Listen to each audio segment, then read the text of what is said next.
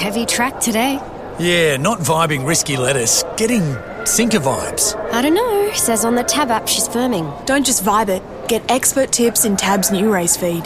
Tab. We're on. What are you really gambling with? Let's have a chat to Ozzie Kheir because it could be a huge day for Ozzie. He's already won a couple of Caulfield Cups with Very Elegant and Incentivised. He's got a good chance to win another one on Saturday. How are you, Ozzie? Very well, Michael. Thank you. I know you've got plenty of horses, but you must get super excited when these majors come around. Oh, absolutely. It's what it's all about. Yeah, I love it. It's hard work because, you get excited and there's nothing else that really matters. And, you try to run a few businesses and that doesn't happen because, you can't focus or you've got lunches booked and dinners and you want to catch up with everybody and live the dream. And I find the lead up to the races a lot more exciting because, as you know, there's a lot more disappointment after the race is run because,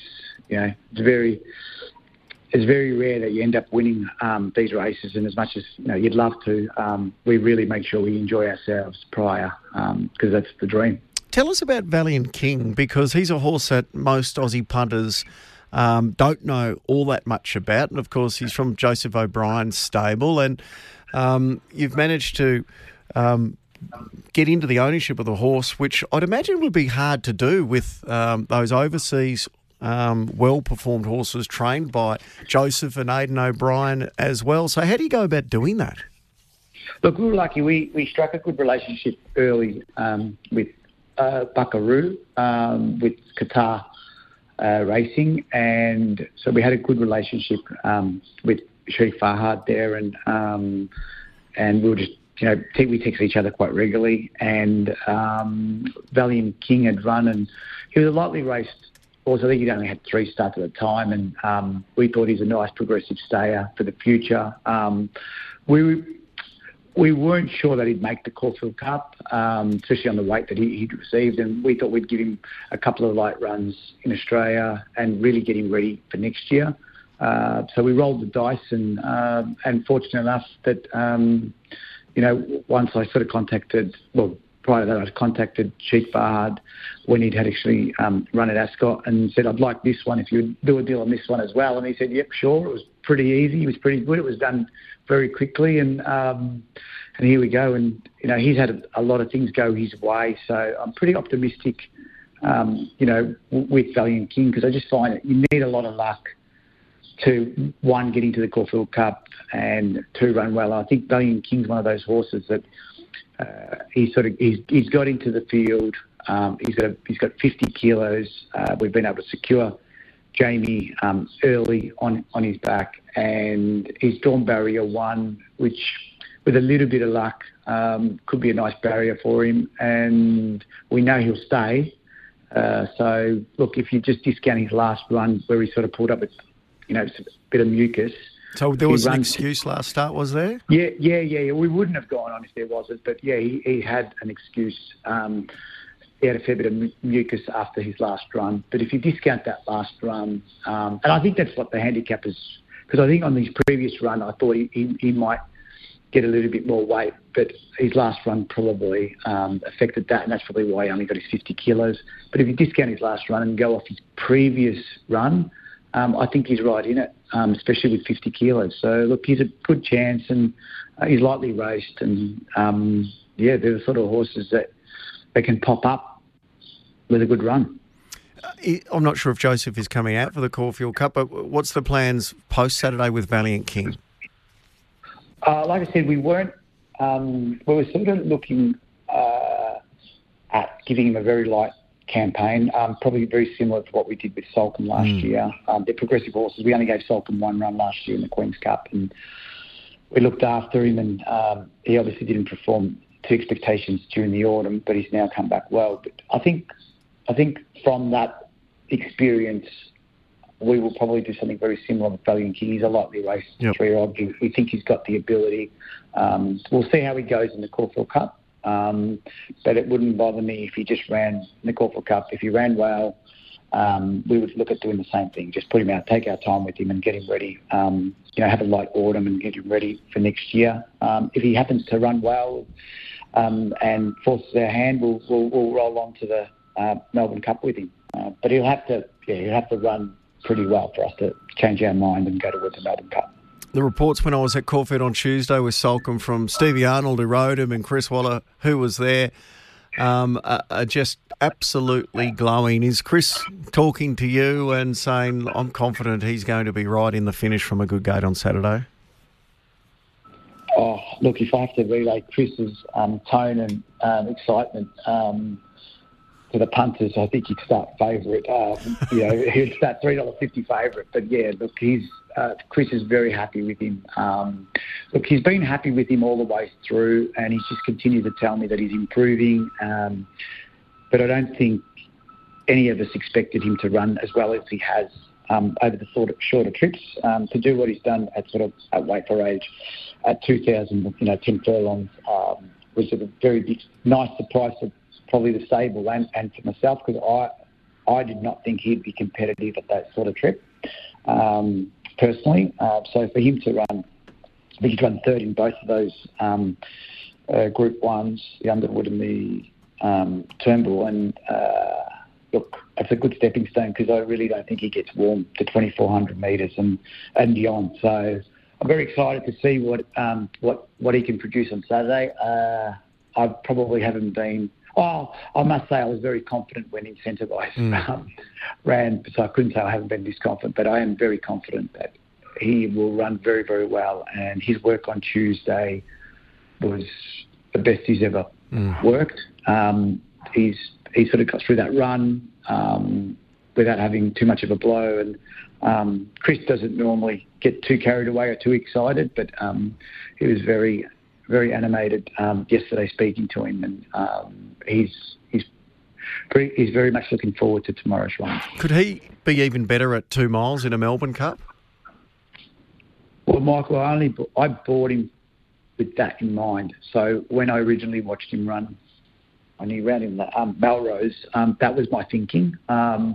I thought 2,400 was, and we ran in the Queen's Cup. It was 2,600, I think it was. Was it Queen's Cup 26? Yeah, I think it was 26, 2,600. That was his first run off a plane for a few months. So, and he ran really well in that race, hitting the line strong. So I think, look, my view was when I bought him, I didn't buy him thinking, let's target the Caulfield Cup. I sort of brought him thinking, well, let's wait, we'll target a Melbourne Cup in 12 months' time, because that's what we think he is. And credit to Chris, he's been able to put that speed into his legs. And 12 months ago, I would have thought he wouldn't be able to win a Caulfield Cup. That would have been my view. But now that's changed, because he's been so competitive over 10 furlongs. But I do think he's, got all the credentials. He'll stay all day. He's got a good turn of foot, and he's a better racehorse today than he was 12 months ago. So it's exciting. Oh, it's a good push for the Caulfield Cup with Soulcombe on Saturday. And you've got a lot to look forward to the week after as well, because you could have 3 runners in the Cox Plate. And one of the big spruik horses the past week that has firmed a lot in betting is Victoria Road, and you've been instrumental in bringing this horse out. He's trained by Aidan O'Brien. He'll run under Aidan's name in the Cox Plate. How good is this horse? I like him a lot. I don't know how good he will be. I think this horse has a lot of improvement. This is only his second run. I mean, he was very good as a 2-year-old. He'd won his last 4 races as a 2-year-old, including a Group 1 in America in the Breeders' Cup. And he had hurt himself. He had an infection, I think, and he had a setback, which meant he only ran twice so far as a 3-year-old. His first run was over 10 furlongs in France on a pretty wet track, which he didn't like at all. And he probably wasn't fit enough to go there first up on that track. So they dropped him back to a mile.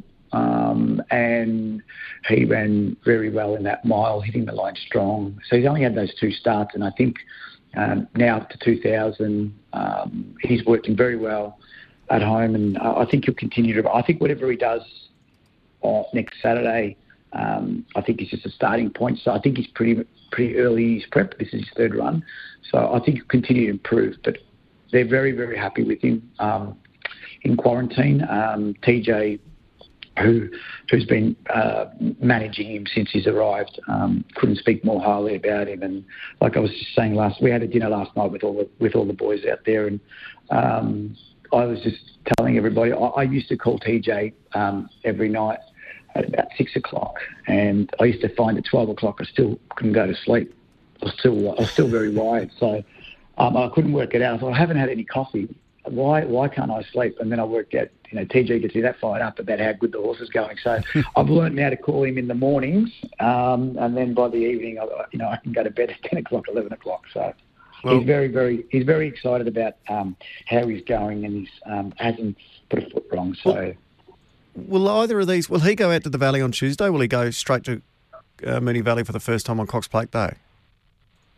I'd like him to go out and have a look around. I'd like Blake to have a sort of sit on him as well, but obviously I'm not going to tell Aiden what to do. I wouldn't dare. So I'm leaving it to Aiden. But gut feeling was I don't think they want to change too much of his routine. They're very much. It's unbelievable the way they train these horses. It's just such a routine. They just don't break routine. And when I was speaking to TJ yesterday, he said, look, he'll speak to Aiden whether he does, but their gut feeling is they just don't want to break routine. He's got a routine every day, and he could probably just stay at Werribee and just arrive on Cox Plate morning. Buckaroo, he's still headed to the Cox Plate after his run on the weekend?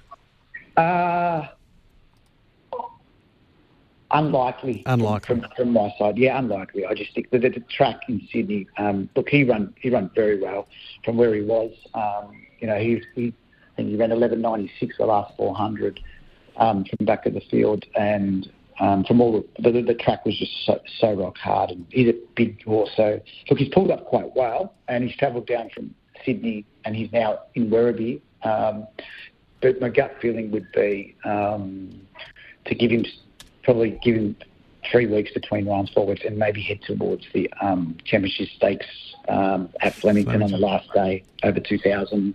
That might be 2 runs, and again we'll put him out and take our time with these horses and get some more racing out of them in the autumn and the spring. With that firm track, is Light Infantryman going to be able to run in a Cox Plate as well now?